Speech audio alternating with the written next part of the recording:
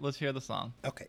So set this up for us. Now, back in the day, I believe there was a television commercial for a national convenience store chain called 7-Eleven. This commercial involved a bird. That bird was a pink bird. It was a flamingo. And the song went a little bit like this.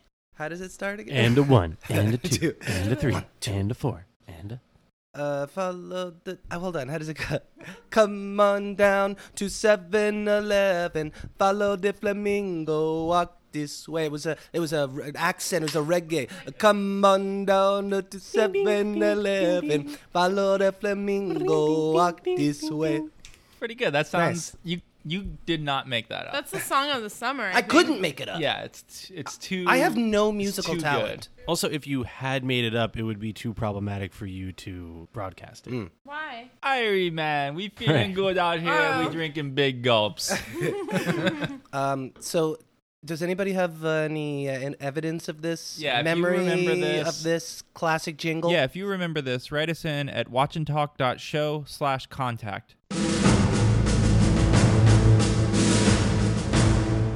Hello, everybody. Welcome to Season 3, Episode 3 of Watch and Talk. And this week we watched an episode called Manchester Part 2. Whoa. And I forgot. Can we do the Manchester? I like to say it when you say it. I got a little screwed up that nobody else was saying it Sorry. with me. But we're just going to keep trucking. Can we say it the right way, like Manchester? Manchester. Manchester. Today's a special edition of Watch and Talk. We're recording on the 4th of July. USA. USA Day. USA. This is a very special episode Yeah. of Watch and Talk. Except no one's going to get addicted to caffeine pills on this one. Maybe you Maybe go. me. Challenge Maybe accepted. me. Yeah. Hey, we got an hour and a half still to go. Any of us could get addicted to any number of things before the end of that. We'll follow up on that at the end of the episode. We're going to start a GoFundMe for that. If you guys want to help us get addicted to certain things, We've just, got a fig spread. just let us know. Oh, yeah. Braden's addicted That's to fig pretty spread already. sweet. I'm addicted to this Camembert spreadable cheese that we're eating. Yeah. Spreadable cheese, I feel like, makes it sound a little less sophisticated than this. This is from France. Cheese this spread. cheese. Yeah. Very fancy. So previously on, this is the second part of a two-parter. It's all stuff from the previous episode. There's the thing about, he's just running again. There's like some domestic drama with the First Lady. There's this RU-486 drug that Josh is trying to get out of announcing at the same time as the campaign. They introduce these new cast members that are the new campaign committee. There's this tobacco lawsuit thing, and there's CJ's flub from last episode about how the president is relieved to be focusing on invading Haiti. You fucked up, Siege. I call her Siege. The Siege. Flamingo. Oh. Her Secret Service name is Yeah, we've Flamingo. come full circle. Do you think was she in the ad? Was there an ad? Was it a cartoon? I would follow her anywhere. Was there a cartoon? It was a drawing of yes. I do not believe it was a live flamingo. Yes, it was an animated. Did they show the band? I don't know. No, Okay. they didn't. Okay, so back to the episode. So we start in Manchester. There's a bunch of as the president is kind of reading excerpts from the speech they've been working on. We're more than a set of borders. We are bounded by the reach of human freedom. We have mastered every moment. We have vanquished every foe. We are strong, we are prosperous, we are at peace with the world. We are, as we have ever been, the envy of every civilization. They show a bunch of different shots of the farm, the Bartlett family farm. They're in a barn. Yeah. So for this episode, for me, the most exciting part was their country fashions. Everybody's dressing the part. Mrs. Bartlett will find is the best dressed, I think, in her look. And in then, her flannel top. Yeah, flannel plaid top with high-waisted Levi's. And then I think Bartlett's wearing a denim long sleeve shirt. yeah, Very folksy. he looks very rugged and good. So rugged. But the worst dressed for this episode is going to be Leo. In his suit. In his suit, just sans tie. but no tie. He looks like a real city slicker. Yeah, yeah. And I was thinking, does Leo own sportswear or casual wear? That's a Do you sports think? coat. But not Yeah. not active wear Yeah. or anything besides suits. I don't think he does. Leo's a You don't hype dress beast. down when you're working for the president. Yeah, never. Not even when you're alone. On the- You're on- Even in a barn. On the weekend, Leo was wearing drop crotch pants and Supreme sweaters. Yeah. Well, Backwards you hat. know that to bed, Air Leo Force Ones. actually. Well, he None just wears are Air Force crazy. Ones appropriately. Yeah. On Air Force One. Yeah. But he definitely wears like a full pajama. Hell yeah. I'm going to Photoshop Leo in some streetwear clothes. It's going to be a good look. Yeah, so everybody's in a barn. There's some chickens in that barn. I thought Not that was only cool. chickens, but a snake. There's a snake over here. What kind? I don't know, and I don't want to ask him. Can somebody shoot it, please? Here at Watch and Talk, we love chickens, just Yeah. collectively. And I believe ambivalent towards snakes. Absolutely Yes. ambivalent. I used to be terrified I'm of snakes. still terrified of I snakes. don't like 'em. Very terrified of them. I can like look at one and be near one, but I don't want to touch it. I don't want a snake crawling on me for damn sure. Oh no. Once I can't even look at it. I was dating a girl who had snakes. More than one? She raised snakes. She had multiple snakes, and usually it wasn't a big deal because They're in a we didn't they're in a because they're in a glass box. cube. Yeah, but she had a party and people were over, and she was carrying the snakes, and I was talking to her with the snake, and then she was playing host, so she said, "Oh, here, hold this for a second," and she gave to me the snake. No. I played it so cool, y'all. Y'all would have thought I liked snakes. And then did you have to change your underwear afterwards? I played it cool. I held the snake. Did I you, was do you wear it like a scarf? Yeah, man, it fucking wrapped around me. It was great. It fucking they stick their tongues out like they're Ew. tasting the air, like they're just doing No, a stop it. No. and it was and it was cool. I would have never done it except I was dating For this a cute girl. chick. Yeah, God's mistake. yeah. No, she was cool. The snake. Miss Oh, Snake. okay. The humble snake. One time I had an interaction with a snake where my friend in Florida, because of Florida, was breeding snakes. And it was like feeding day. And he asked for my assistance to open the big Tupperwares that they were in. And I think they were like anacondas, like some enormous. They're in Tupperwares? They were in like Yeah. big Sterilite Yeah. containers Like weird. in the dark. Ugh. Yeah. With just like holes poked in them. Yeah. And he had to Snake keep the warehouse. male and the female separate because he was like breeding them. 'Cause they're horny as hell. Yeah, horny fucking snakes. And he like fed they were so big they ate like full size rats. And he asked me to open the container so he can throw the rat in. And the snake was so hungry that when I opened the lid, it just like jumped out like towards my hands, and I dropped the container on it and like ran away. And I was like not warned that would be part of the little activity we were doing, and it was No, thank you. very terrifying. So Yeah, down with snakes. Beautiful creatures. Yeah, like they're God's miracle. skeletons are sick, as we recently learned. They're all rib cage. So they're many all ribs. but I don't want to be near a live one. So the new staff and the old staff are still fighting. So this character, Doug, is arguing with Toby. He's arguing with Sam. And I have a problem here. I wrote that. I'm happy for you. Oh, Doug Wegland. Doug Wegland. It's a pretty good name. That's the name of the week right there. So the line that Doug specifically Dougie Weg? calls out is the one that Sam was working on last week in the bar, where he talks about the challenges and he like brings it up with CJ, and CJ's like, yeah, that's great. And then Doug's like, this sounds like shit. And back to this, like all of these, this is a theme. There is not a single specific in this entire speech, I don't think, which is funny because the staff is constantly berating the other part of the staff over how inspecific they want to be, but neither one of them says. I think there's one thing that they mention later that's a specific, and it's a pretty awful thing. Well, I realized the thing this week. This show was written by speechwriters, Yeah, and it's just entirely about speechwriters. yeah, it's all that's going to matter. It's like when you inevitably get a bump from this speech that we all think sucks, but just the act of giving a speech is going to be popular. It's like it's ridiculous. This character Connie, who is Connie Britton, covers for Doug. They don't vote in England, Toby. Well, they do, actually. Well, he meant that they don't. We know what he meant, thank you. It's kind of her thing this whole episode. And also, like, explaining things that are obvious that everybody knows already. Yeah, Okay. she's not super useful to really Another anybody. wonderful female character Yeah. by Aaron Sorkin. Connie Tate. And Leo and Bruno show up to kind of wrangle the staff a little bit. Bruno threatens to burn the barn down, which, whatever. Yeah, Bruno seems to want to kill everybody. It might not be such a bad idea for me to lock you all in here and set the place on fire. Well, so like he says that addressing the whole room while the president is in there too. And I was like, is he talking about burning the barn down with the president in it? Yeah, Is where's that- Social Security? Where's the Secret Service? Where's the Social Right? Security That's like Administration? a overt death threat to the Right. president. But he doesn't just say, I'll burn the barn down. He says, then I will take, what is it, a pitchfork and jam it up all of your asses? And we will work together. Or so help me, Mother of God, I will stick a pitchfork so far up your asses you will quite simply be dead. He's very insistent Yeah. upon killing. So I'm just going to sodomize all of you. The corpses. Is He's it the a- corpses? Because they, Well, they're they gonna be died, burnt. They died in the barn fire.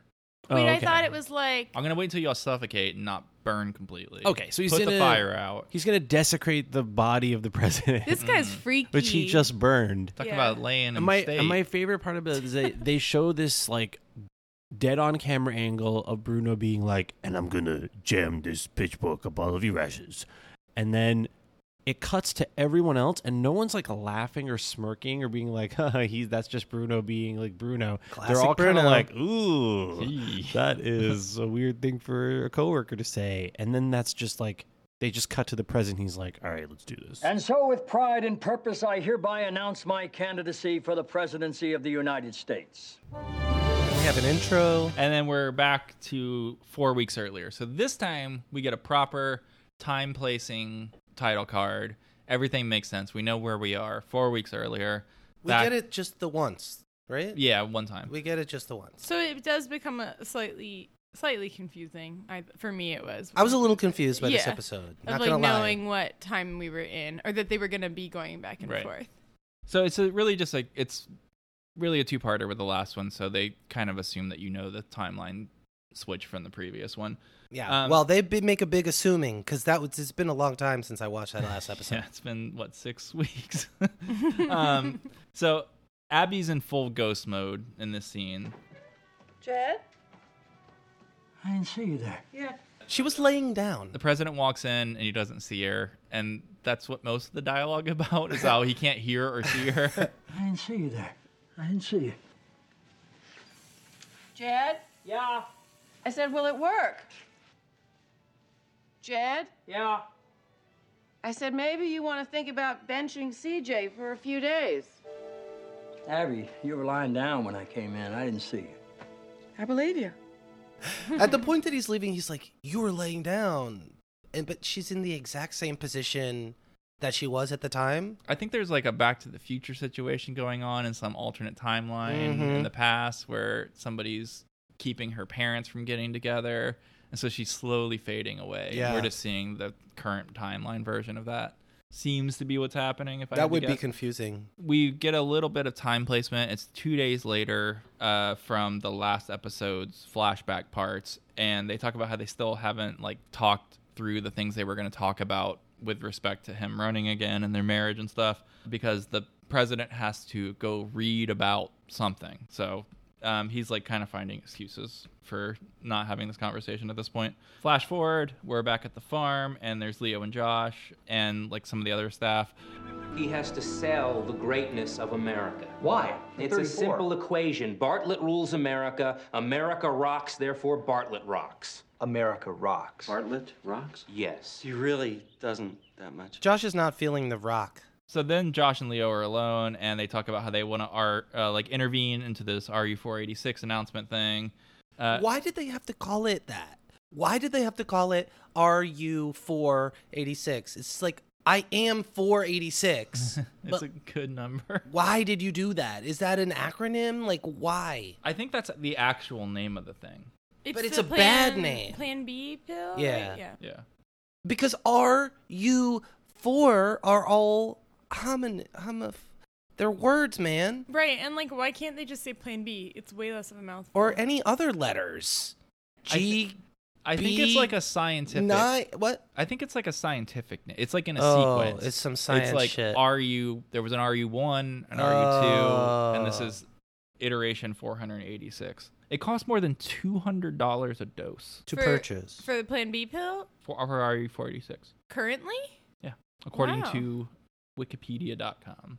Yeah, so this is again like more of the exact same stuff. But there's one thing that Josh says. They can wait 2 weeks to announce the drug. They don't have to do it on Monday. I can fix tobacco.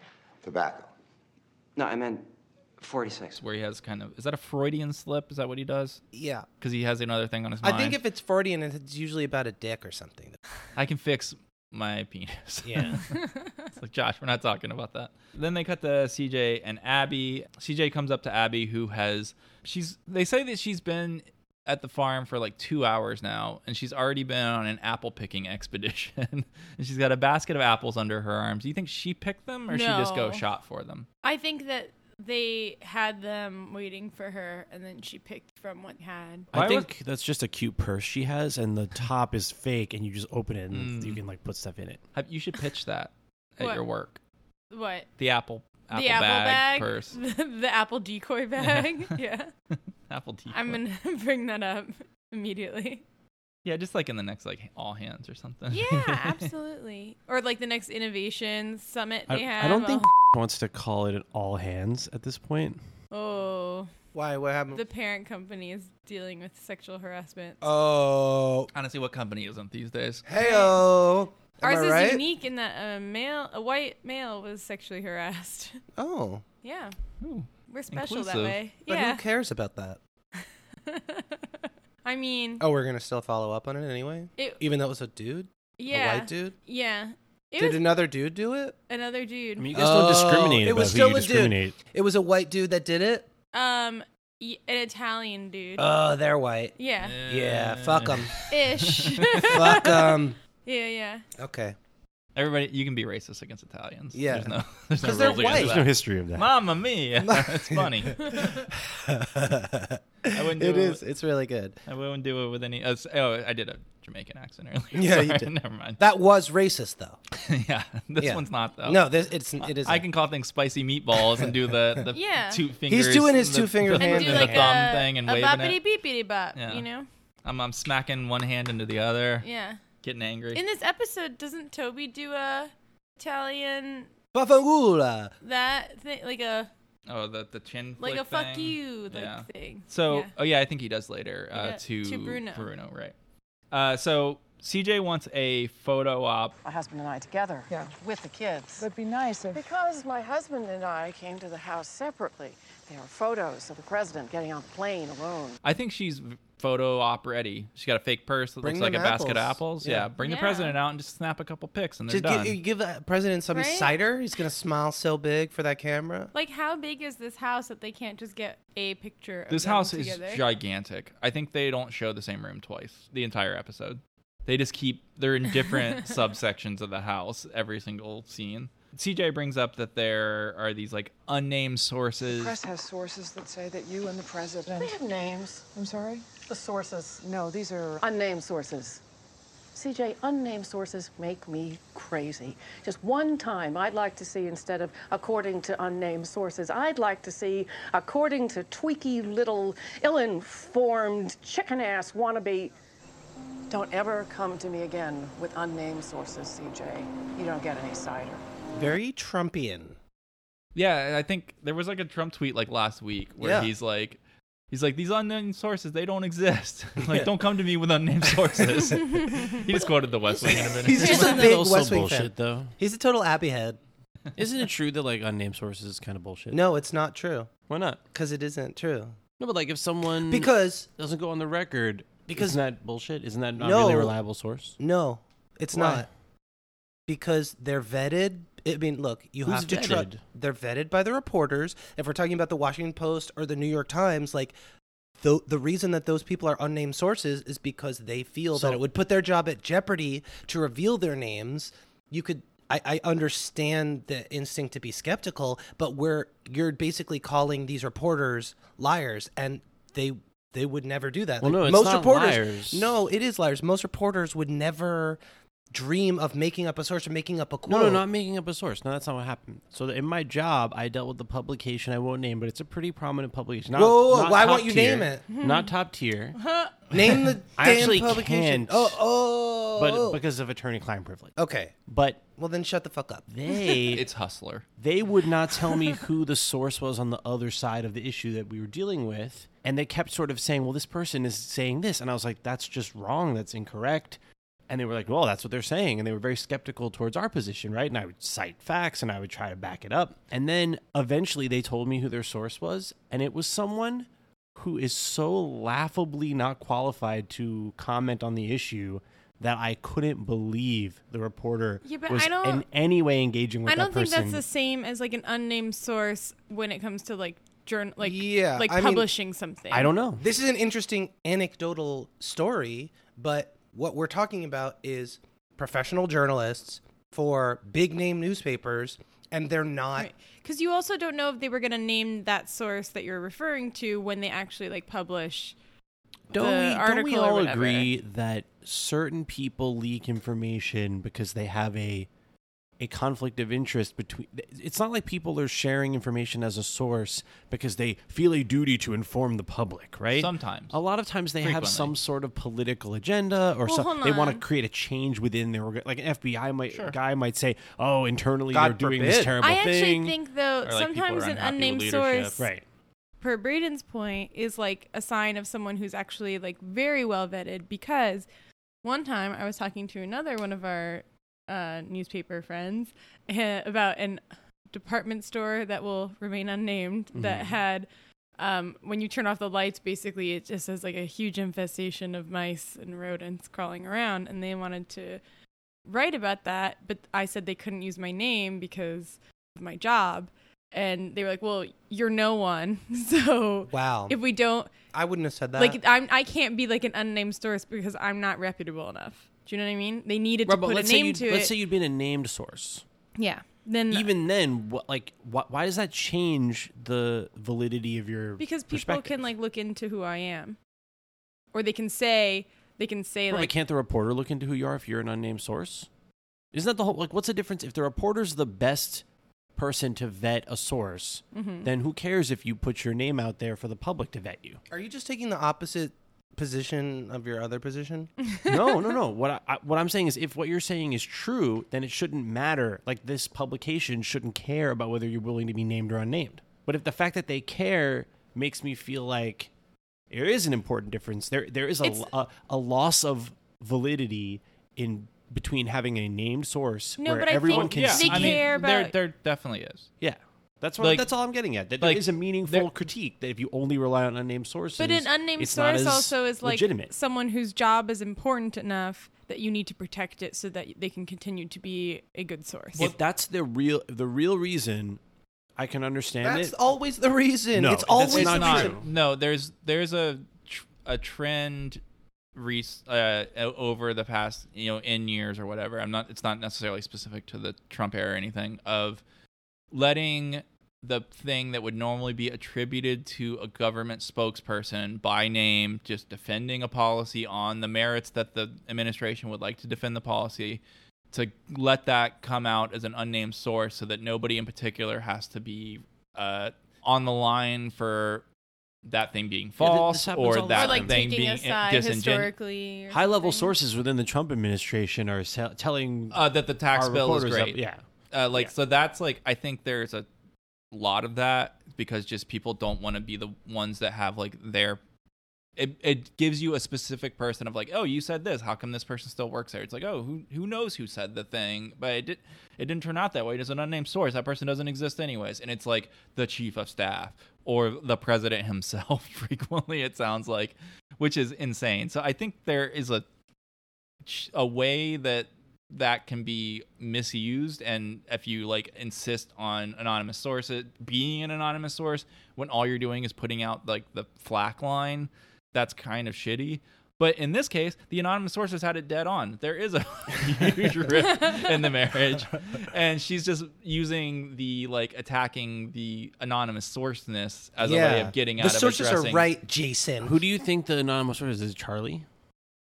Never. Yeah. Oh my God! How dare you? dare you? Who is the anonymous source? Who do would you even know? think you are? Dare I would think it could be like a Mar- low. Margaret. Margaret. Margaret. She's been trying to break them up for years. Can also First Lady Margaret it could swooping be in. like a lower level secretary that still like is around, like or Margaret's something. secretary. Or like- Like Yeah. Margaret. The Or ghost like- of Mrs. Landingham? Or like the first lady's like dress folder or something. Yeah, someone who's like around enough but doesn't have like a personal connection with them or anything. Yeah, that makes more sense. Do you get paid to be a source? No.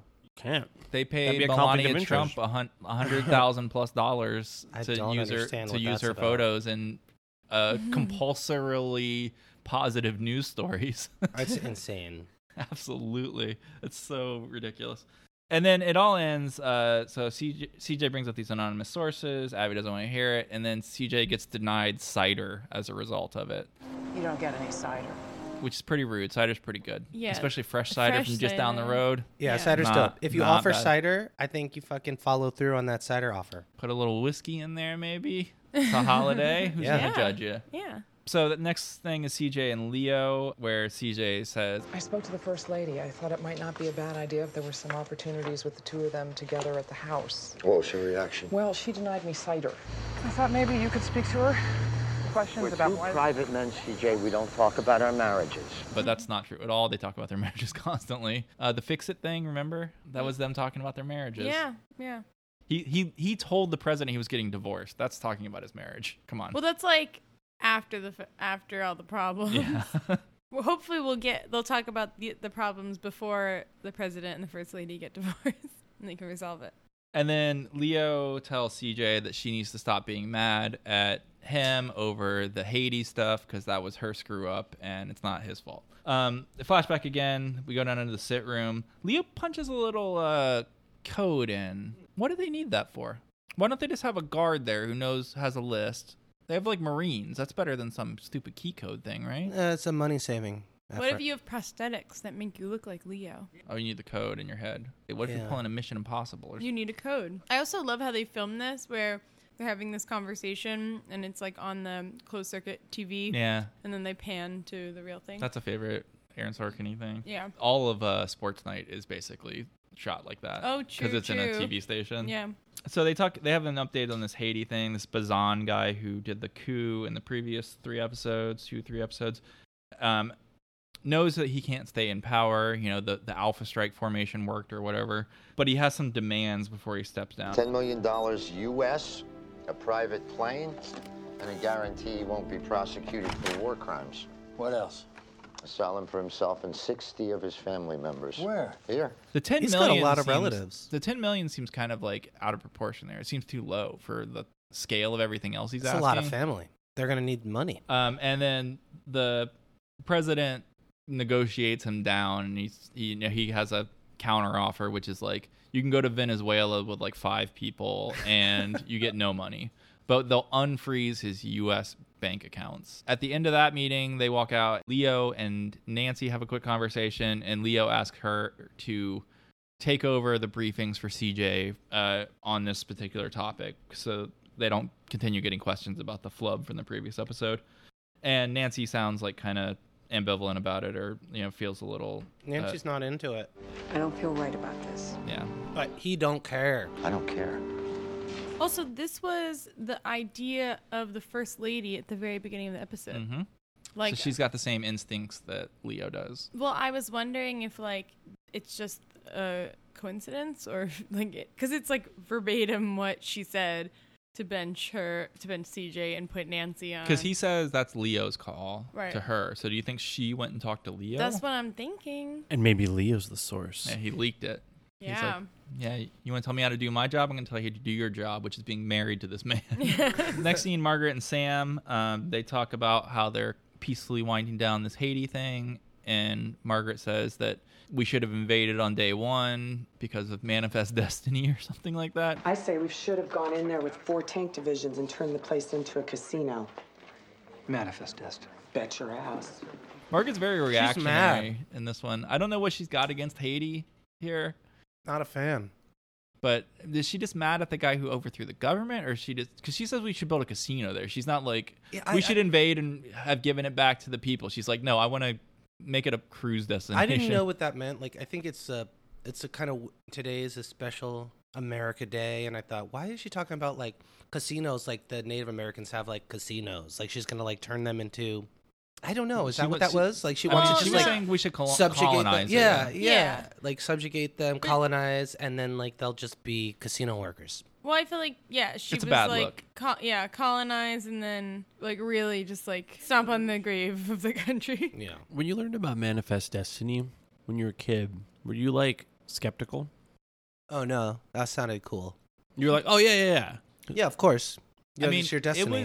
it was always, I think, at least I took it as this was the rationale. Like, it was never like, it was always presented as at a remove of like, this is like the slogan that the people at the time had. It was never presented as like, because Manifest Destiny, we took over. Right. But were you ever like what a weak argument? Oh, what a ridiculous rationale. Maybe, I don't remember so much. I mean, I don't remember it being presented. Like, there's never any counterpoint. It's like the president said that like God wants us to colonize everything, and then other people were like, but isn't that wrong? Like, it's always just like, well, the president said, like, you know, we have a mandate from God, so we should just do all this stuff, take over all this territory in the West. They don't really do that much with you don't get the historical counter argument so much if that side didn't make much of a dent on history. Like, no, we don't. The Manifest we don't do Destiny the counter argument as much in U.S. history. I mean, you get it in the Cold War a little bit, because that was like the scale was enough. Like, you at least knew what it was. You get like there's the evil ones versus us. Yeah. Right. Yeah. That's a counter. Did the Soviets self-identify as evil, right? Yeah. And then Sam ends up talking to Leo after this scene, and he's like, "So I wanted to make you aware of something." Yeah? Well, I've looked through the transcript a couple of times, and he never apologized. What do you mean? In the interview, he never apologized, and I think it's something we're going to get hung with later. I feel like they've been over this. No, didn't they say he never apologized before? They did, and that, I think that points to like a problem with this whole 2-part episode. This would have been so much better if they just did a chronological edit of these 2 episodes. Would have made so much more sense and been so much. I wasn't sure that they need to do the chronological split on this. Should we do this? Should we chronologically make an edit of it? I think it would work a lot better, because you would get the way that. Well, we'll get to it. Okay. Actually, no. So they go cut 1 week later, and there's CJ and Leo. So we're still in the flashback, but now we're like closer to the present. Leo is extremely concerned that their poll numbers in Arkansas are not going up, and that's causing them to have to bring in some outside consultants. But like, he's never going to win Arkansas. He's never going to lose Illinois. Like, it sounds like they're doing okay. Like, all the places that they're like Kansas and Arkansas, which is like, they're never going to win. And Illinois and some other like super blue state. If that's all their problems are, they seem like they're doing fine. Did you follow what Josh screwed up? I was confused by that. Oh, that was later. Oh, but I'm just saying, Bruno's like Michigan, Pennsylvania, Ohio. We could have won those. I was like, I wasn't sure what he was talking about. Why could they have won those? Well, we'll get to it. Okay, all right. I'm jumping so he says he's gonna bring in this outside people that we've already met, Bruno. So like, we meet Bruno mid character arc on the way up to Manchester, or not mid plot line of these 2 episodes, and there's like no introduction for them.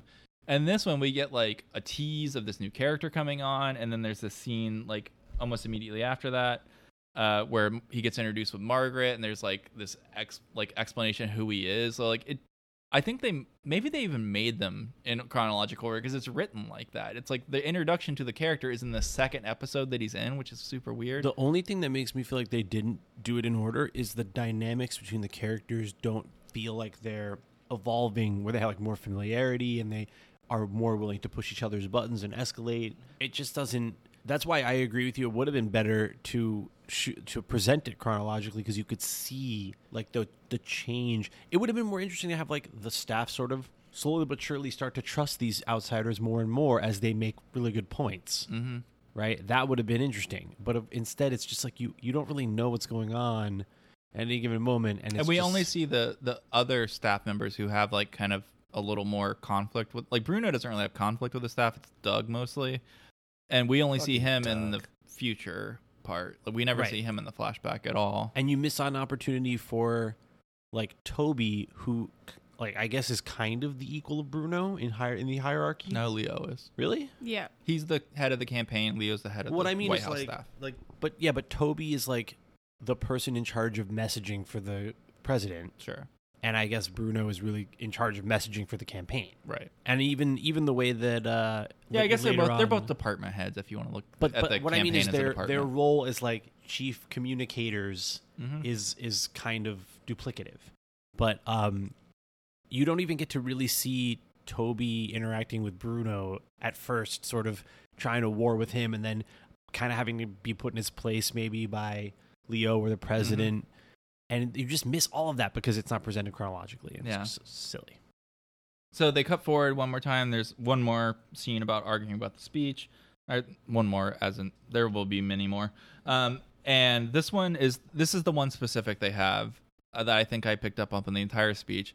I say to you today, I love this country, and I will make sure our military continues to be the best trained, best equipped, best led fighting force in the world. They want to make sure that the military funding stays consistent or you higher. You got to keep the military funded. That's the one thing that it's what Blue America cares about.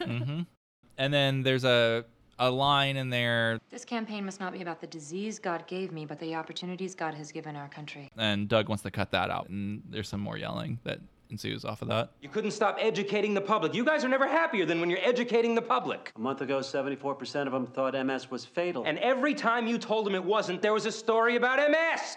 Just change the subject. Doug, why the hell didn't I think of that? I don't know, Toby, but if you had, I probably wouldn't be here. It's a bad look to blame God. You know, it's not God's fault that you got this disease. Isn't it? Isn't that like a genetic? There's no behavioral onset thing for MS, right? God was promised Hoynes, and he's trying to get Hoynes. It's like a Final Destination thing. So then we flash back one more time. This is where Bruno meets Margaret, and Bruno is there for his appointment, which is not on the books. Margaret's never heard of him. Who's Bruno Gianelli? Do you think this is where Bruno starts like not remembering Margaret's name? He's like, "You don't know who I am. I don't know who you are." Interesting. And he's just gonna like drive it home. This is a clever way to do exposition on Bruno's character, though. Yeah, we hear it like kind of at 50% volume from another room. I had to turn my volume on my TV like all the way up because my captions weren't working. Yeah, and we find out that he's got a bunch of congressmen and governors elected, and 5 also senators, 3 governors, and the Prime Minister of Israel. Yeah. Yeah, awesome. And my favorite part about him is that Leo's convinced he's never voted before. Right, so he's one of these like apolitical consultant ghouls. Yeah, like a cynical parasite on our beautiful democratic process. He described him as a democratic like consultant. He's worked for Democrats. Yeah. You can't work for both sides. Yeah, you can. Very rarely do people do that. Well, a lot of consultant shops will be started by like 1-on-1, so it's like Oh, that's true. But you have to kind of you pick the team, because there is like a confidentiality issue there. If your consulting firm, that's like per race though. There's no like right. Maybe it is per race, but I don't know. The sense I get is like you don't get to be like a Republican Party consultant and then suddenly go Democrat unless it's a big career shift and you're permanently right. Like probably David Frum secretly consults with the Democrats now. Yeah, but I feel also like Corey Lewandowski and David Axelrod are going to open up some like mega consulting company in the next couple of years, and everybody's going to be like, "Thank you both for putting country above party or something." Yeah, that's very possible. Also, like the higher you get in consulting, when you're like maybe at like a senator or sort of presidential level, you may have already encountered a bunch of people who are like rising in the ranks of the Democratic and Republican parties, and so you'll have all sorts of dirt on both sides, like wherever you've worked. And then when you get to the top, you of course have like encountered that person before. Yeah, you just have to. I mean, look at the Dick Morris thing when Clinton was running for a second term, where he would have to like secretly speak to Dick Morris in the residence on like a secure line, because it would be such a political nightmare within the party for people to know he was talking to a Republican consultant. Maybe he shouldn't have been. So Leo and Bruno start negotiating Bruno's onboarding onto the campaign. There's talk about like what percentage of the ad buy. That's just like a commission thing. So that's crazy, right? I was looking that up, and is that how they get paid? Yes, because they never talked about they never talked about a salary. There's a base salary, and then the bonus is a percentage of the ad buy, and the ad buy is reflective of your success because the amount of ad stuff you can buy is contingent on fundraising. Yeah. So if you're that's the number one indicator more than anything else of the success of your campaign and how much it's energizing people. Mhm. But isn't that crazy? Yes. Because doesn't it sort of it incentivizes a certain kind of campaign tactic. And it to makes it spend more and more money. super pro-establishment, right? So look at Trump. Trump was able to not spend as much money on direct advertising and get a lot of free coverage through being crazy, right? Yeah. Doing things that were newsworthy. And then buying Facebook ads for the targeted stuff. But you look at the Which way is cheap. that they're depicting this establishment campaign, and it's like, no, don't do anything controversial. Like, be careful, say things that are, like, you know, sort of appealing from a focus I group love point of America. view. Yeah, and it's like you would, and I don't care who knows it. Bruno would get paid less and would therefore have no interest in advocating for the kind of strategy that Trump used. But maybe that's actually the better strategy. You don't have to like get a bunch of Americans to have to give you a bunch of money or raise money from corporations and have a conflict of interest in order to run a campaign. AOC did it on $300,000. Yeah. She didn't buy. I don't think she bought any TV ads. She spent $300,000 the entire primary and just bought a bunch of cool posters. And It's a little easier to do that in one specific geographic region, but still, sure. it's really impressive. But I mean, if that, scale that out, like I'm and she sure didn't get any party funding. For Well, sure. she also No, like absolutely had not. a campaign like video on YouTube that went viral. Like, right. if And- you just make really, really good content, it will get shared. Yeah, for but free. that couldn't have been very expensive. But I mean, this is they a- probably spent $10,000 on that video. This is a perfect example of the problem, right? Because you have this consultant class who, is going to run like Hillary Clinton campaign, whoever, or the Obama campaign, and they have no interest in exploring any of these strategies. They are planning the Hillary Clinton campaign in this episode right now. Yes. Like it's everything they say. Because is it's the like- same people that ran the campaign for, Clinton twice and freaking John Kerry, and it's just all the same people behind the scenes on all of these things. And I fucking love John Kerry. That guy is an inspiring politician whom I love. My did you like the favorite- Iran deal? Love Iran, another great country. My favorite description of him was like on Colbert's old show. I think he said he looked like a used tea bag. And It's I pretty love harsh when it's tea accurate. bags. It's true though. Speaking of Iran, like is Mahmoud Ahmadinejad still the president of Iran? No, dude, he's way out. Oh, okay. He's been out. I was gonna name my cat like 10 years ago. It's Meow Rouhani. Ahmadinejad. I'm glad I did. It's Rouhani. Yeah, that's Ooh, right. nice. So his other demands is firing prerogative within his department. He's like, for starters, I want these 2 people, and that seems to be all he ever ends up hiring. And he wants a room at the Hay Adams, which is, according to their website, the most prestigious luxury hotel in Washington, D.C. Hey, Adams. Yep. That makes it sound like it's like a gay pickup joint. It is. It is. I looked. It's True, about true. It's about $350 a night, which is expensive, but not. That's It's pretty okay. That's not expensive. 5-star luxe No. expensive. Is it not? No, like really fancy hotels are like $500 and up a Yeah. night. I feel like most downtown, like a Marriott in a city center, is $300 anywhere. Yeah. And this is only $350. So maybe if I go to DC, maybe I'll stay at the Hay Adams. Yeah. Oh, we should do a special episode of our podcast where we all stay in one room at the Hay Adams. And he also wants a car and driver, a subscription to Car and Driver magazine. That's probably a decent amount of. That is not a cheap for a magazine. year-ish. It's probably a $70,000 bump. Yeah. Can you imagine living out of a hotel for a year? Would you have like a kitchen? A little kitchenette? But No. some a suite? Not at the Hay Adams. No, you would have to. You get room service. You get room service, yeah. But some of the rooms have a little kitchen, maybe. Did he I ask mean- for a per diem? Yeah, they're gonna cover his room service bill, probably. I'm sure, yeah. Yeah. You think Bruno cooks? Hell no. But he Hell makes a no. pasta. Gianelli. Do you think that the way He makes a red sauce. you know how Bruno's like really quiet the way he speaks? Do you think that's a Oh, when he goes and talks to the president. So yeah, so let me. So yeah, he and his other thing is he wants unfettered access to the president, and Leo says that's a deal breaker, no way. And what then is that they can't give? What is it? he wants? Like walk-in privileges to the Oval Office. He wants to talk to the president. He gets to just walk up and say, "Hey, Mr. President, I got to bother you right now." Only Leo's got walk-in privileges. Leo can do it, and the first we know lady, that. and Charlie. He doesn't know that. Yeah, and Charlie doesn't even like. Charlie only has walk-in privileges too, because he's controlling the access, Right. for other people on behalf of Yeah. other people. And then he says, "You can go. You want to ask him, knock yourself out. Margaret, take the man in. And he talks to the president, and he really clams up here. We'll also need unfettered access to you. No. Sir? I'm sorry, Bruno. Leo runs the show. Respectfully, sir. It's a deal breaker. Okay. Access thing. He says it's a deal breaker for him. He out deal breakers. So, do you think that Leo and the president are psychically connected? I don't know. Is he listening in on the room because he's using all or the does same he have words? a cup against the door while he was talking? Yeah, to then he Leo? scrambles back to the chair. He's like, "I was just reading." Yeah. Oh, hi. I didn't see you there. Because he knows exactly the percentage point that they were caught on. Standard ad buy. Yeah, 12% instead of 13. And the president doesn't give anything up. He gets every single thing he asks for, which is also what happens in the Bazan thing too. It's like this whole the whole president thing is for this episode is just how good he is at negotiating.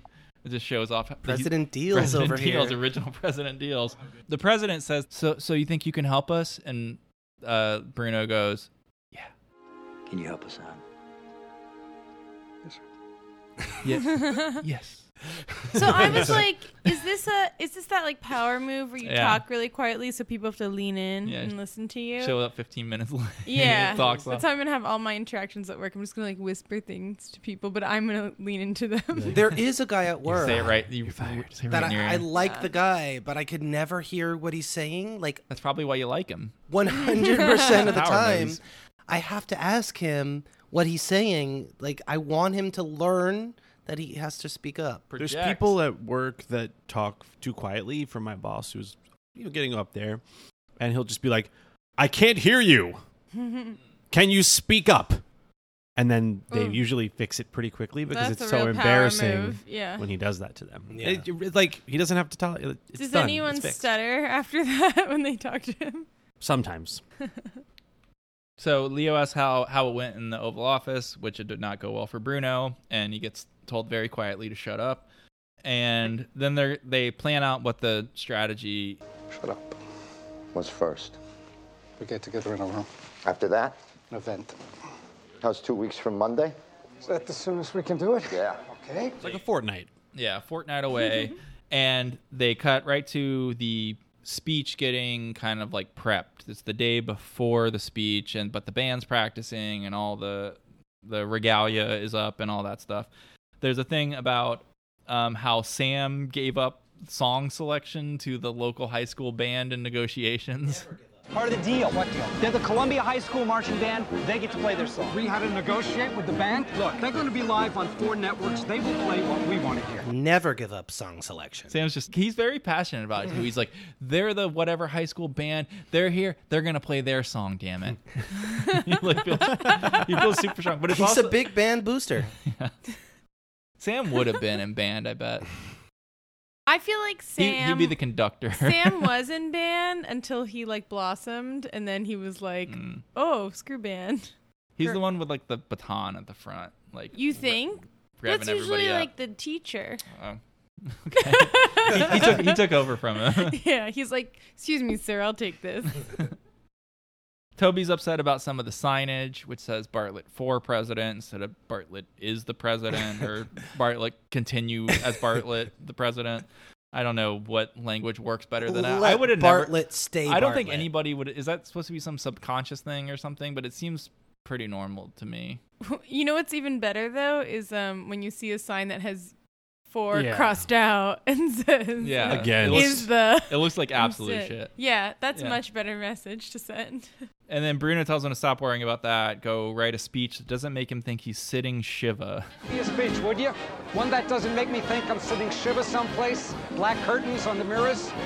And then they have to explain a detail, one specific detail of sitting Shiva, which is you cover your mirrors Right. with black sheets. Throw some. I real- never did that. No, I don't know I never covered anyone the who actually mirrors. did that. What's the reason? Is that so that you don't get self-conscious about not having? Yeah, you're not yes. supposed to see your own reflection, so you can look all haggard or whatever. Right. I mean, there's more of a deeper meaning, but I think that's the new meaning Okay. of it. It's just so you're not supposed to be worried about anything except grieving, and sitting Shiva is supposed to be it's like the cathartic sort of. Have y'all done it before? Oh, For the, yeah. the full 7 days? Yeah, it's great. People bring food to your house. There's a like, lot of food. So much food. There's so much food. Great spread at a Shiva. Yeah, such good spread. Great spread. Like, when I had to sit Shiva, like people were like delivering like giant platters of latkes to my house like every single day for a week. It was, and then after the week, I was like, "Where no more latkes?"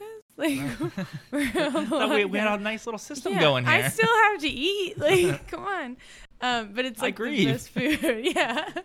And then like people, it's just like people are. I don't know how. I guess you're just like distraught, so you don't really like care. But like people are at your house constantly for 7 days straight. Like you're Sounds never awful. alone. Yeah.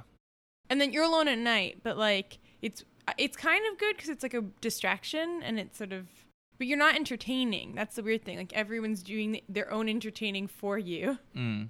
It's like people came to your house You're and probably threw just a like party. telling stories and stuff. Yeah. It's nice. It It's sounds like nice. It's a good It's a good tradition, yeah. tradition. I think it's better than like an All open the other casket traditions. or a weird like ceremony. An I don't know. Irish like drunkard's wake. Yeah, there's you There's still a ton of drink. drinking, You drink at a Shiva a lot. Actually, that was the other thing. Is my house like growing up? We always had like alcohol, but more like wine. My parents didn't drink like tons of hard liquor until they were older, and then, now they do.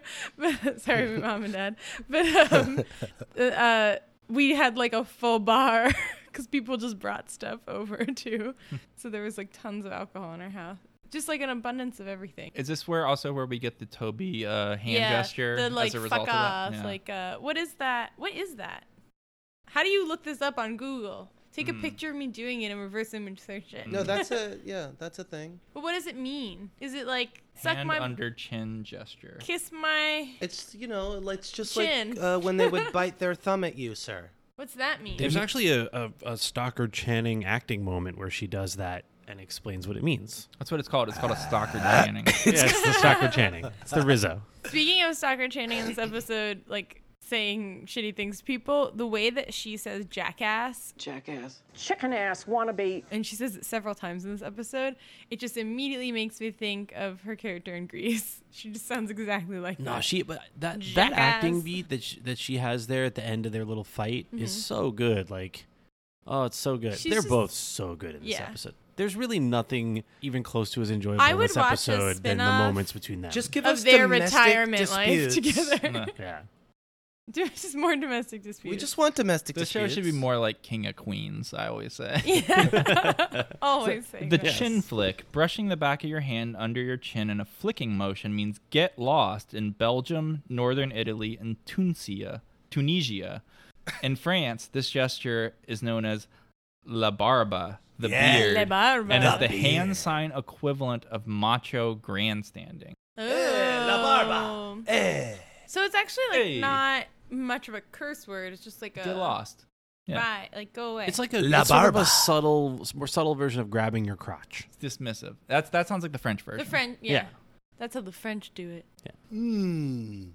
Are you telling us to get lost, Brayden? No, I'm grabbing my crotch. So we're backstage. Just an itch. That part of your body does look like your crotch. We're backstage. It's CJ and Josh. Josh checks in with CJ about her quitting plan, and she says she doesn't really want to talk about it. They talk about this 4U86 thing some more. Josh is obsessed. He flubs one of the names again. He says subcommittee instead of whatever the fuck. Whatever, but he's FDA. corrupt as shit. He Yeah, wants to corrupt. He's like he's like, dirty. He's like, I'm not talking about a real crime. I'm just talking about like a white collar crime. like just like a massive government fraud. Yeah. He wants to call his buddy at the FDA and get him to take the Put some pressure on him. Yeah, he wants to apply some pressure. And then we see a cutaway of Toby fixing the signs by hand, and they just look like shit. They look awful. They're really bad. They just need to throw all those out and start over. They have a whole day. They need new signs. And we He's get the frickin' president. We go flashback to a Roosevelt Room meeting, and it's got like everybody in it. It's got all the White House staff. It's got all the new campaign staff. They are discussing whether it makes sense to even have an event at all. I want to say for maybe the 18th time that I don't think we should be doing an announcement event at all. If he's going to run for re-election, he's got to announce that he's going to run for re-election. Toby and Doug are, of course, on opposite sides of it. Mm-hmm. Doug talks about how he's from Oregon. I'm from Oregon. In Oregon, we like to see a man stand up and say he's sorry. Where are you from? Me? Yeah. I'm from the United States. I've sucked my... All right. To suck my... What? I couldn't believe that What do you think said he was that. going to say? My Washington Monument? penis. Oh, you don't think he's going to say hole? Suck my hole? Which hole? The money Exactly. hole. Like his mouth hole? Like they just put their mouths on each other and they just like inhale? He could have said butt. Yeah. Suck my butt? Suck my butt, man. That's a funnier phrase. After the meeting, Bruno like pulls Josh aside. He says, "You really fucked up tobacco." Subcommittee about tobacco. Yes, I was. Well, that was stupid. You think? Yeah, I know. Well, Kalmbach is vulnerable in his home state. He's got an influx of tech and other clean industries along his Route 9 corridor, along with the suburban voters that go with it. We got the money, Bruno. You don't want the money. You want the issue. And Kalmbach, Lita, Ross, or Rourke, Stevens, whoever gets the nomination has it hanging around their necks, their nicotine pushers. Plus you get the money. This is the thing you were asking about earlier, Brady. Yeah, I didn't understand this He either. says, so there's this vulnerable, it was a House committee, Senate committee, right? There's this vulnerable senator, or multiple, like 3 of them, from what they consider swing states in the election who are voting against the tobacco funding. So Josh made this big deal about it, and he put out this press release that was really inflammatory, and they caved and gave him the money. And Bruno says, you fucked up like the play of that because we had this like powerful issue that we could use against these vulnerable senators to pull in swing voters in the Pennsylvania suburbs. They are running the Hillary campaign. All they're interested in is these people who are like never going to vote for Democrats. What the fuck is a swing voter? I don't get it. They're undecided people. Like they've Who are these people? Reagan Democrats, Clinton Republicans. I've actually never met a swing voter before. And this is the only election, like with Trump and Hillary, where I talked to people who were Republicans and maybe thought Hillary was like not as bad, but still didn't want to vote for her. I mean, there was certainly some number of people that it's documented that there are like Obama Trump voters. There's a non-zero number of those, and those exists. Yeah, that's real. And I think certainly in Michigan, which was extremely close, I think that probably that was like a 10,000 vote margin. Didn't vote for president. But yeah, that number is vastly outweighed by the number of people who don't show up and don't vote and have previously voted. The idea that maximizing turnout of your existing supporters is less of the focus it's than not even convincing Yeah. people who don't even know enough to have already taken a position Right. is so stupid and is such made up horseshit.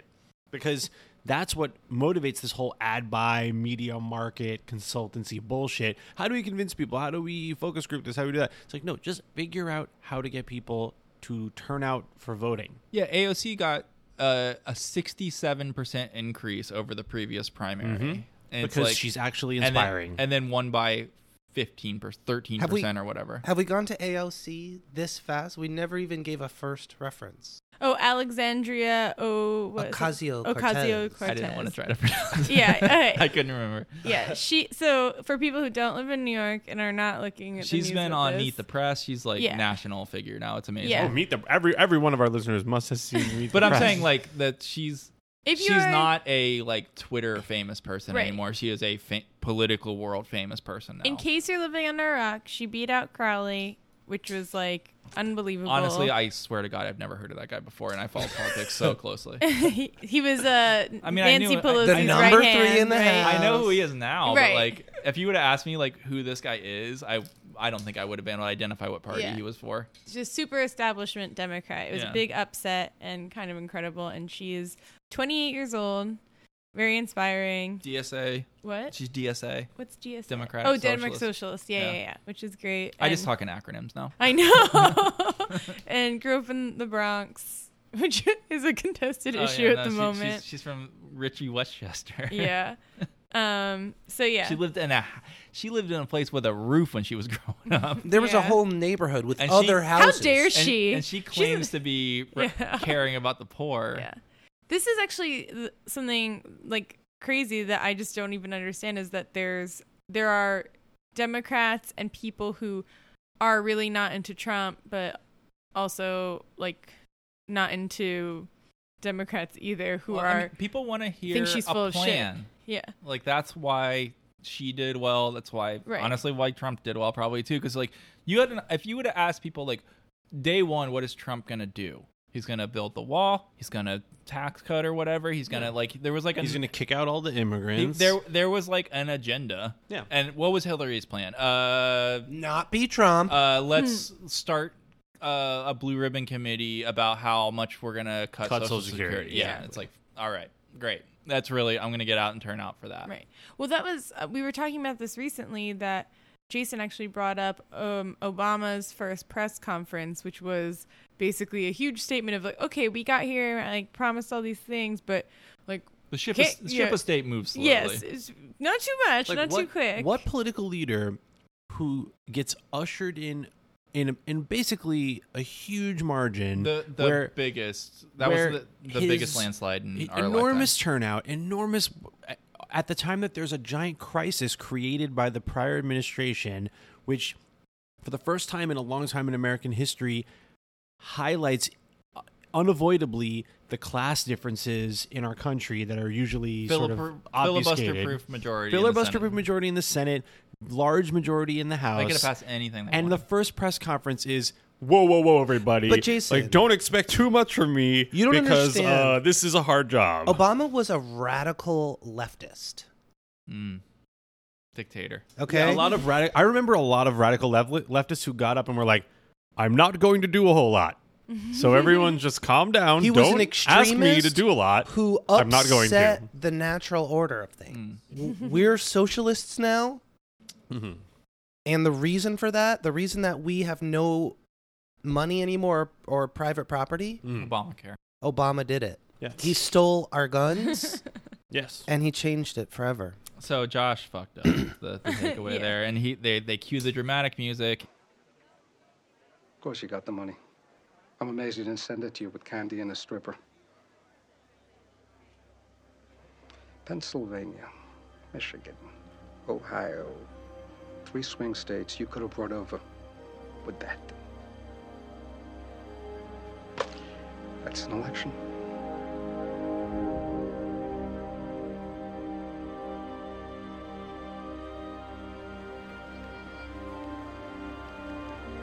Such dramatic music. Slowly zoom away from him as he sulks in his chair. And they use that musical cue, which is a custom composed sad cue. That's a Snuffy Walden original, folks. Right. I remember hearing this exact sadness cue in prior episodes because there's like a brass note where it's just like, it's like at the end of the sad brass thing, there's note. a minor note that's like heavy trumpet. And it's like, whoa, Love this is a like a heavy funeral trumpet. sound. Oh yeah, I think I know what it goes. It's and then they play it later in the episode, like where they do like a close pan in on Josh because you can see he's like really like mulling this over how much he failed and fucked up, and they play that musical cue and it does the job of you not having to have exposition or understand what actually yeah, happened. you're like, oh right, Josh, all right, he's Okay, thinking about that Josh thing. Yeah, so I went with the Price is Right, You Fucked Up song. Which somebody pointed out is the Come On Down song slowed down. Come On Down? It's the song that they play when you get your name called and you're super excited. Yeah. And when you fail in Price is Right, it's the same song, but it's just slowed down. It's so brilliant. That's regular sad trombone. That's There's not no the Price is warble Right. at the Wait, end. I like though. this It's as like weak one. a sad son. That's more of like a longing sad This song. should be the like for everything the sad song. Yeah, that's like where you superimpose like a sunset over someone walking on a beach. Yeah, looking out a window. Yeah. So there's the speech, or the night before the speech, the First Lady's on stage and kind of just like feeling out the space, practicing her speech. President pulls up in his motorcade, and they had this like awkward conversation. I didn't know you were going to be here. I'm introducing you. I thought Leland was down it. Well, CJ thought it would be good. Okay. I mean, I can tell. No, I think it's a good idea. Okay. Oh, I didn't know. What do you? Oh, you're here? You're going to be in the I'm thing? here. Oh, You're no, here. no, I want you to be in the thing, No. but you're going to. Okay. I didn't know she was here, he says. Yeah. It's super awkward, but I think that the ice is starting to thaw a little, it looks like. Hello, He at least saw Newman. her this time. Right. So improvement. Well, she wasn't laying down. When I lay down, I just like disappear. Like Kate Moss. They flash back, and this is the President and Abby again, and they kind of give us some context of why things were so awkward between them. He's in bed reading. She sees him just fine, by the way. And Well, women have a special skill where they see everything all the time. and the president stinks real bad, so she's got other senses to use. And he starts getting huffy about how he's got to read this agriculture report. What are you reading? I don't know enough about agriculture. Well, I wouldn't worry about it. Agriculture isn't really your field. Yeah, well, agriculture is responsible for 1 in 5 American jobs, so it is a little bit my field. You know, 15% of the world's cotton, 25% of the world's beef, and 50% of the world's soybeans are grown in my field. Farmers and ranchers pay taxes in my field. Their kids go to school in my field. They go to jail in my field. From time to time, they go to war in my field. Jed? So when I say it's not my field, I'm not saying something. I'm trying to learn so I can. He's like so angry and such an asshole.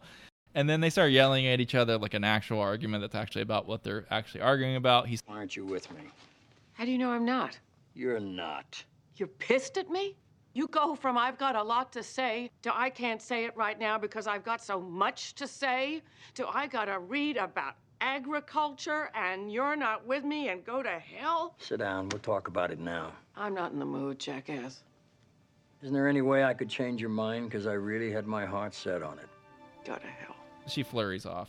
First couple's mad at each other. They flash forward, then it's Leo and the president, and the president's mostly upset that Leo didn't inform him that his wife was going to be there. CJ wants her to introduce me. Yeah, I thought it was a good idea, too. I wouldn't mind a little, He's like, you got to give me a heads up on this shit, man. I don't want to see that bitch. What are you doing, my dude? Flashback again. Toby and Sam. Sam is talking to Toby about how the president's got to apologize, and Toby says it's not going to make a difference. I don't know. It's a really quick scene. It's just reiterating that Sam is kind of caught up on this particular thing. They flash forward. Sam is kind of looking out into the New Hampshire night sky. Connie pulls up. There's no Starbucks in New Hampshire. I was out trying to find a Starbucks. Guy in a gas station said around here people don't pay $4 for a cup of coffee. It's also super late. That's not the time. I don't know. People drink coffee It's late, not whatever. 7-Eleven. I'm not going to judge her. You can get a 7-Eleven, I bet. Oh, yeah. So she pulls up. She says, can I join you? We'll have a chat. She covers for Doug one more time because that's all she really does. And then she says, You were with him at the beginning. You got him elected. You got him elected. You work for Bartlett 18 hours a day. I think you want him to apologize, and not just for political reasons.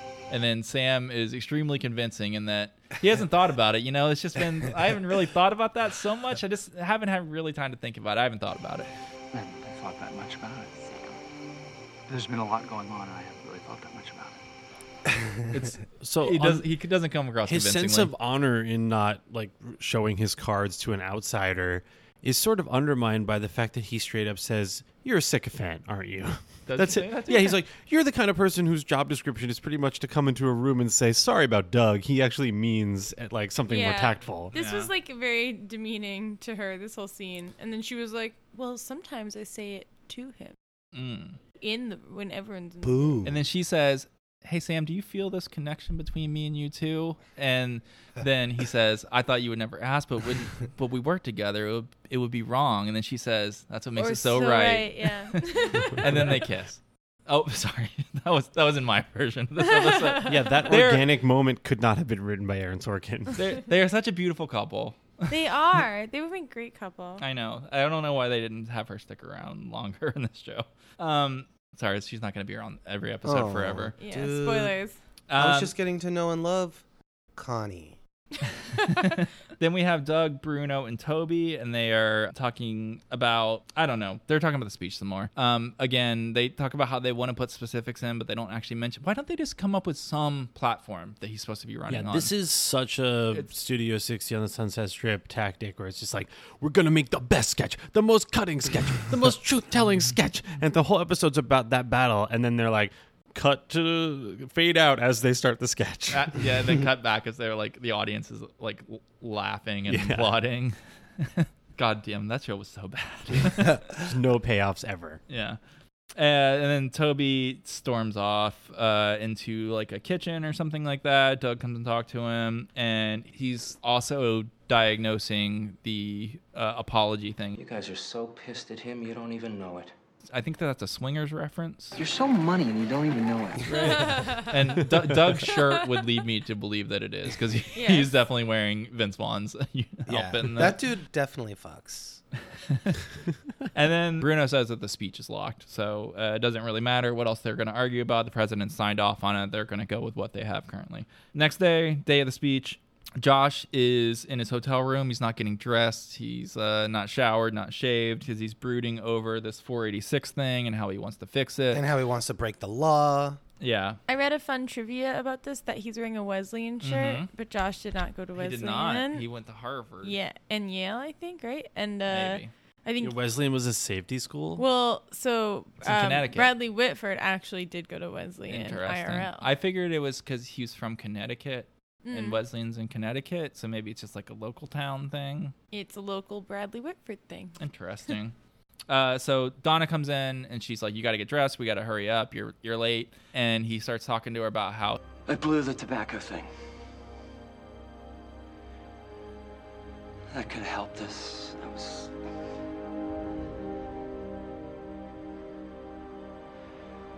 It's going to be a very close election. which may have been like the first time he said it to anybody, and he punches the wall. I could have picked up the phone. He's gonna hurt himself again. He's got to call Dr. Stanley Keyworth in because he's acting out violent ideation. No, I think it's clear, since it never ever comes up ever again, that he cured his PTSD within one season. Thank God. Because he's actually like behaving exactly like he was behaving in that previous episode. Yeah. But it's not really much of a thing, this one. Do you guys ever punch a wall? I have never punched a wall. Me neither. When I was a kid, I did, but I wasn't really that angry. I just wanted to make my parents have to pay for something to get fixed. Did you break the wall? Yeah. You broke a wall? Yeah. You punched through a wall? I punched through a wall. I don't think I've ever punched But I was through a like wall. pretty calm about it. I was like, I'm gonna make them have to patch this wall. Yeah. Through it? Well, not through both sides. Like. Well, even through one side, that's like sheetrock. Yeah. Yeah. I was a very strong boy. Oh my I guess so. Strong boy. You're an absolute boy, Jason. Thank you. Is there any chance that this tobacco thing is going to flip 3 states, like Bruno says, in an election? No, definitely not. Yeah, so I don't know why Josh is so like obsessed Especially over because, it. like, okay, what if Big Tobacco offered the money to the Bartlett campaign? You think they wouldn't take that? Of course they would take that. They offer a Democratic Party? Of course they're going to take that. It's total BS. It's like, we're trying to get elected, but we accepted this money, but we're going to work with Big Tobacco to get them to stop advertising to children and to stop, and agree to all these labeling things. Like, there's so many ways you can spin that. It's not just like a foregone conclusion that you can hang it around their neck as tobacco pushes. Yeah. And by the way, I just want to point out, It's a really good impression. We didn't get a chance to talk about it, but like, Bruno's delivery is, I can't tell whether it's genius or it's just like he's great, a lazy way of seeming engaging, right? Because none of his inflection is normal. He's like a when you low watch that scene, talker. he like combines. He doesn't like emphasize certain things that any other He actor would up-talks emphasize. a little He bit. just slurs it all together. He really makes you try to figure out the hell he's saying, and you're like, that's brilliant. But on the other hand, anyone could just like read it in a totally, like if an alien was going to try to like I feel read like dialogue. his strategy is that he's like so experienced and has had so much success doing what he's doing that he's like, I don't need to impress anyone. You either take it or leave it. that part, that attitude is there too, I'm and just that gonna makes say it. sense. Bruno's got big dick energy. He definitely does. Absolutely. He does. And if you turn on the subtitles, you can actually see that they cut that line. Who like coined this term? Where did it come from? It's about, I don't know, some. I thought It's some like pop stars. Pete fiance. Davidson? Yeah, it's about Pete Okay. Davidson. Yeah. That's the first time I saw it, and I wasn't sure if that was the No, origin. it's about him. Yeah. Okay. So Good for you, Pete. next scene, CJ. Well and- named. CJ and the president back in the barn, and he says, Don't be a marriage counselor. It pisses me off, okay? Sir. That part of my life doesn't belong to you. Sir, "Hands off my wife," or whatever.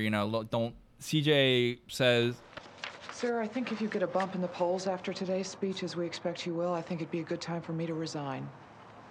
Yeah? Bad timing. Yeah, and the president's like, yeah, that's nonsense. Because there's people born in Harlem that aren't succeeding or whatever. Children are crying. People are dying. Concentrate, is what he says. You okay, Brayden? I need another beer. You did get the odd man out microphone stand. My neck hurts. I'm gonna I've got order a another little. one of those. I got a little mic stand. I'm always leaning over. They would only sell me 3 of them. Not cool, Mike. Why do you guys always take them? Well, You'd they think had, like, a you would quota. spread it around. But I think.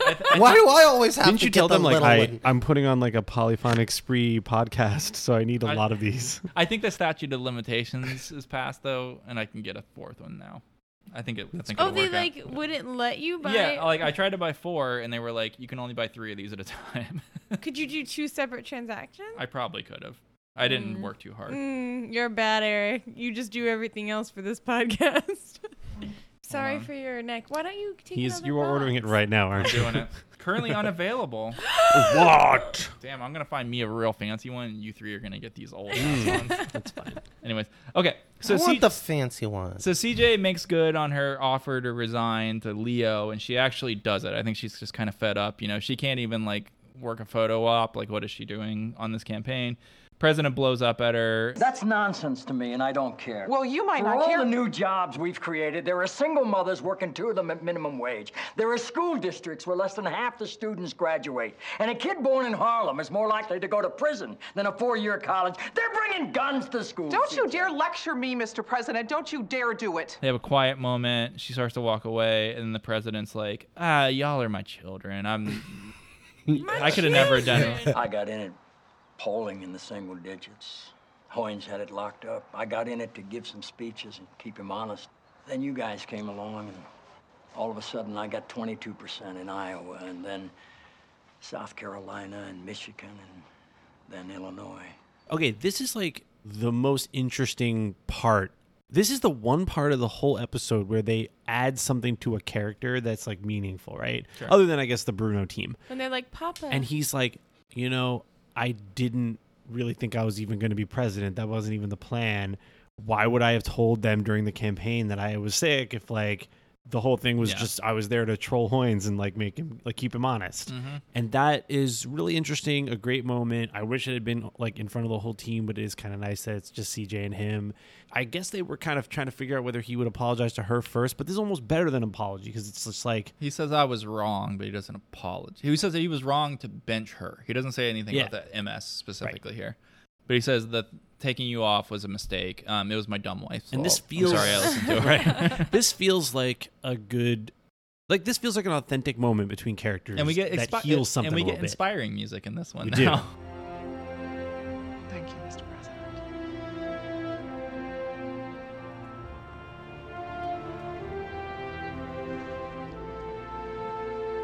Yeah, little, not little wah, cute. wah, wah. Yeah, they speed it up. And then after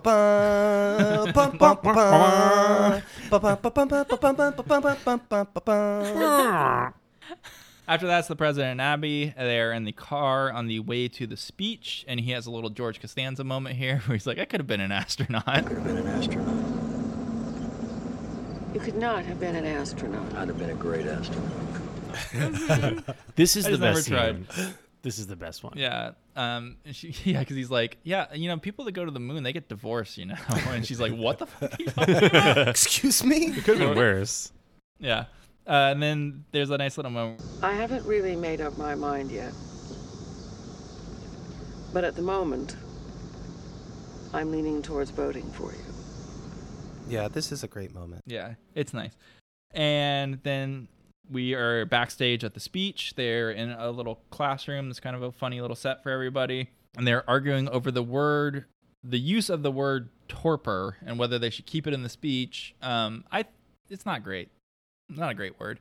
It doesn't sound very good. stupid. It doesn't sound good. Guys, I just want to say, I knew that torpor was probably a bad thing. Like, I felt strong that it was bad. That you didn't want to have torpor. Yeah, it's I somewhere get it. between After you use your ennui and context clues. Weltschmerz. I just felt it in my heart. I couldn't have defined it. There's a synonym that doesn't lose you any important shade of meaning that everyone understands. What's and that? Leo's the one who keeps saying, he's like, dull. Yeah. It's dull. Yeah, that word's dull. So the president comes in and kind of like answers a rhetorical question that somebody had asked when he wasn't in the room, his favorite thing to do. I know what the word means. I'm saying if people don't know what the word means... They can look it up. Good morning, Mr. President. It's not our job to appeal to the lowest common denominator, Doug. It's our job to raise it. If you're going to be the education president, it'd be nice not to hide that you have an education. Of all the things to get like hung up over exactly. is like so bad. Oh, It's a waste. we have to show how smart and big words It is we a are. waste of that otherwise important point. This is like a let Bartlett be Bartlett scene, but let Bartlett use big words Yeah, scene. let Bartlett be like a pedantic know-it-all show-off. And then and like the new let Bartlett be Bartlett is we're gonna write a new book. That's what he said. We're gonna write a new book. Write a new book. Starting with this compromise speech that we all Starting hate. with the word At this- torpor, At we're this gonna write a new moment, book. we're gonna set the political world on fire. He kicks Bruno's team out of the room. He wants to have a private moment with like his team. His children. And he apologizes to all of them for all of the trouble he's caused them. It occurs to me, I never said I'm sorry. I am. For the lawyers, for the press, for the mess, for the fear. The way he starts this, though, is really confusing. Churchill and FDR, serious men using big words for big purpose. Big men using big words It's a- for big purpose. And then you're like, where is this going? And then there's a pause. And then he's like, sorry, guys. This is just like my bad. shows how good of an actor Martin Sheen is because when you say it sounds really dumb. No, if you watch it again, Yeah. I don't even think Martin Sheen I could figure out personally how to thought deliver that Jason line. did a great performance. If you watch it, Martin Sheen's like, I guess I'm gonna. Maybe the only way to play that would have been like, I was gonna give an inspiring like locker room speech that didn't have the apology, and so he starts in with like this stupid cheesy locker room Right. speech, and then he goes, "Oh, fuck this shit. This is bullshit." Like He I owe these rips guys an up the apology. speech. He goes ad Had he lib. done that, and you could see that in his Webster's face. Dictionary defines president. I'm gonna start every sentence now with like proper nouns like Oprah, Yeah, Ellen, Steve Harvey. big lady using a big stage for big effect. Yeah. You can really do that Her with weight anyone. fluctuates. Her weight fluctates. Sorry, she's a big. No, she has a big presence. Yeah, personality. I'm not big trying to personal- body shame All anyone. big personalities. Right. All people Big I personality, like. I'm better. Steve Harvey, big men wearing When are we big grilling suits. today? Yeah. Making big mistakes. Yeah. But like, Making big bucks. I just don't understand. It's really unclear what the hell that meant. And then He's talking about the word torpor. Both not FDR even and that big a Churchill. word. They loved it. But apathy is a bigger word. But anyway, here's my question. We always mention FDR and Churchill. Why do we leave out Stalin? I have never mentioned that. Stalin was as important, if not the most important representative of a nation that was allied to defeat Because Hitler. he broke bad afterwards. Right. Can I feel this But whatever. one? He's just the Russians should get credit for that. Oh, why would they mention Stalin? It was the three of them. Those were the three people that did that all was- the those were heroic the shit. allies. Those are the three. It was Whenever Ru- if you mention two, Yeah, it's like three The guys. The Yalta conference thing was those three on stage. Every other meeting before and Yeah. after Yalta, it was like those three dudes were the powerful countries that defeated the Nazis and Japanese Empire. And like Stalin had the Russians had the most casualties by far of any other member of the Allies, and they like helped defeat Hitler, right? And it's ridiculous to be like, Churchill, did it. FDR, hero. And then be like, Stalin, let's just cut him out. Let's edit him out of this because eventually The guy with the mustache. Okay, yeah. Opposition. We'll to put him Russia. in too? All right, sure. Yeah. And then they go out in Alpha Strike formation. It's the president in the front. You got the lieutenants behind him. Everybody's clapping. They don't let Donna or Charlie out on stage. They have to hang back in the wings, but everybody else is on stage. That's a little bit of a weird framing for that. They don't usually have the like political aides at the that's weird. political event, but it made for a nice like shot at the end. And that's the credits, and they show two people in the Oval Office. It's another boring, terrible oval still frame. So that is the episode. Headlines? Question. Wait. It Okay, just never hit mind. me. Not headlines. Do you think that the still frame at the end of the episode is literally like cutting room floor scraps? It's Like, they stuff- send it's someone stuff in there, from they're the- like- from the episode usually. No, I'm saying, like, we edited together the episode, and we were, like, using our little cutter, old school, not digital editing. Definitely how they made right? maybe. Right? They must have. And then they would send in some, like, intern and be like, you find us, like, a frame on the floor, and that's what we're going to use for the end of the credits. Get me a frame. Sure. And that's why it's always, like, literally trash. Let's say yes. Let's say Thanks. I would say definitely. Yeah. Any interns out there from the West Wing that want to come on the show, we'd be happy to find out just the answer to that question, and then that's it. So I have a headline. Yeah. Headlines. Okay. Revealed. Senior White House official is an immigrant from United States of Suck My Weenus. That sound effect was All right. pre-release. Oh, How'd you yeah. do that? Wow. Yeah. And then also, Brayden like blew up my spot about this one earlier, but I just wrote, are you 486? Like, That's really good. Spelled out. You just wrote it. No, you I- were name of it. I wrote, yeah, Listen, I wrote why don't we it, do like, a version? A-R-E-Y-O-U. Do a version of that headline read where, like, as if Brayden hadn't said that, and then maybe Eric can just edit that. What? Like edit out everything Brayden said. Yeah, that earlier. part where Brayden ruined your joke. No, we had like a whole conversation about it. He's gonna have to edit this out now. Yeah. Yeah. We'll make it work. That's all I got. Not strong this week. Okay. Yeah, no. So Okay, I know. No, I mean I didn't do anything. so with the CJ Abby thing, I said, whose side are you on? Oh, that's good. I'm Team Siege. Give the girl a drink. Bartlett's elitist speech torpedoed his Oh, chances nice. with the Midwest or something. I don't know. That's good. That's good. A pathy to the White House. And Bazan's demand so crazy, he deserves a different kind of asylum. That's good. Yeah, insane one. No, we're Like an there. insane Like one. an insane asylum. Yeah. That's good. That's all I Good got. job, Eric. That's what I got. Real college try this week from Yeah. you. I didn't try. There's not a lot of news in this one, to be honest. Doug It was difficult for me. Wegland. That's it. That's it. Waggles is what we call him. So final thoughts, and we can roll this as a what did we think about the two-parter? I will start it off by reiterating if this was a chronologically edited thing, I think it would have been much better. I agree, and I had to watch. Usually, I only watch episodes like once. This one I had to watch twice because I was so bored the first time. I was really bored the first time. It was so This one's a little boring. boring. I had fell to- asleep a little. Yeah. It's because they did the thing where they just have like the characters have the same exact like. There's a thing even Sorkin says a lot too. It's like every scene a character's got to have an intention. They want to get something out of the scene. Like that's what drama is. That's how you write good drama. It's like all the characters want something. Like otherwise Did they're you not there. take his master class? Somebody bought it for me a while Oh back. my god! I only watched like 2 episodes of it, but like this is like a what's the guy from Adaptation or whatever the like handbook for writing stuff. It's like that's like you want characters to have something. It's like, if you have a character come on and just say what they're like fretting about for 6 scenes in a row, like Josh does, and there's no resolution to it or anything, like it's. All you really get is the chronological reveal as like some supposed dramatic moment, but it doesn't actually infuse any drama into the situation. Right. It's just like, oh, there's a thing that was kind of confusing and now I understand what it's talking about, I think. So you're like connecting stuff back and it doesn't really, it's like faux sophistication. It's not it's also actually like clever. Feels kind of a little lazy and uninteresting that basically all the characters, like the main characters, had the same problem, like to resolve. They all felt like the president betrayed them and all wanted him to say sorry to them. Yeah. And they all had to go on their own separate journey to find that.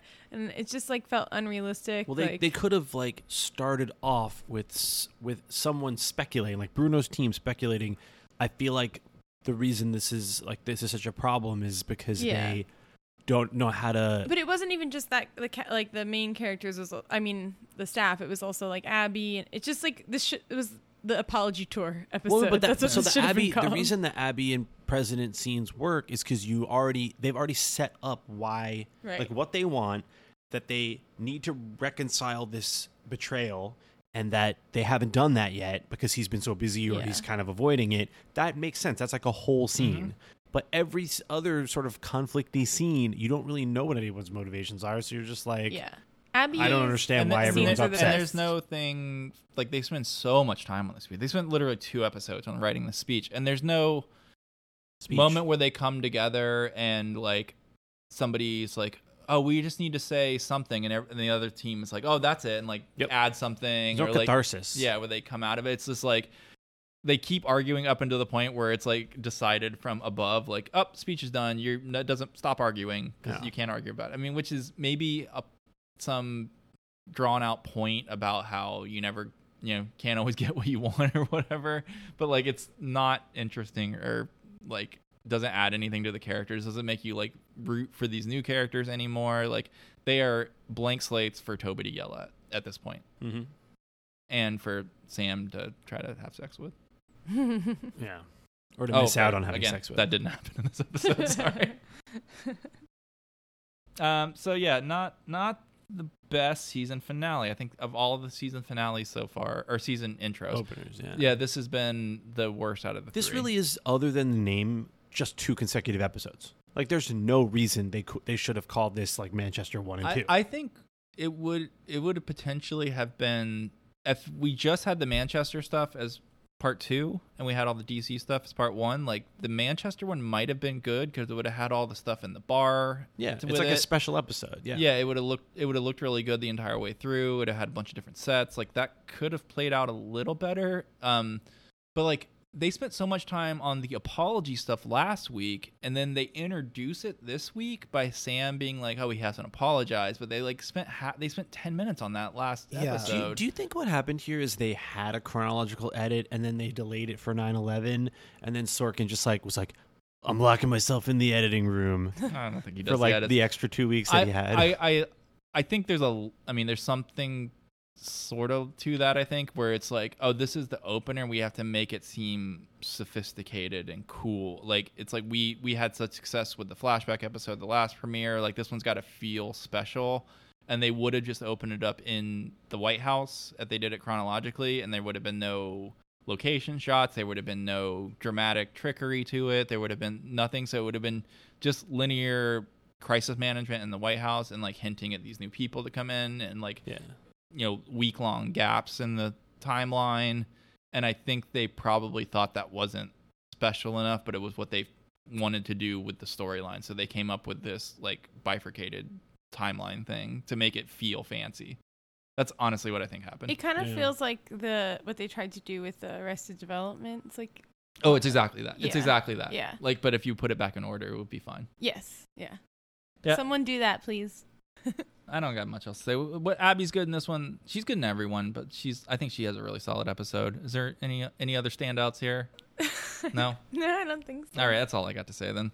Yeah. Happy 4th of Hey, July. guys. America. Freaking America to you, too. Oh, we probably shouldn't have said that because it's going to take me like 2 weeks to edit this, and it's going to be like, we're going to put that. Happy 17th of July, everybody. Happy 2 weeks after the 4th. Happy August, everybody. Oh, my God. Take your time, folks. It's fine. People will look back on this and be like, oh, yeah, the 4th was I a good- remember the good 4th. day. It was the 4th of It was July. the Yeah. 4th, yeah. Spending time with my friends and family. By the way, can I just mention this thing? Probably not even going to include. I'm curious. Is no one really like getting into the midterms yet? What do you mean? Like, doesn't it be like that we're We talked about there's AOC as much for like half right, the but episode. there isn't as much like general election midterm fervor as it feels like there usually is at this. That's time a of summer year. thing. Is it? Yeah, it ramps up later. Okay. Is it the summer? Well, yet? 'cause also, I think September, October are going to be Okay. Shit I'm show. not- well, New York's weird, right? Like we just We talked had the about that. primary. We had the Yeah. federal primary Yeah. already. Yeah, when can we vote on Salazar? September. Yeah. September 13th, I think. And Get out Cynthia there and Nixon. vote Julia Salazar. Get out there and vote Cynthia Nixon. Do it. All right, Give her thanks money. for listening. Thanks for listening, everybody. We love you. We'll be back soon. Bye. Ugh, hot ears.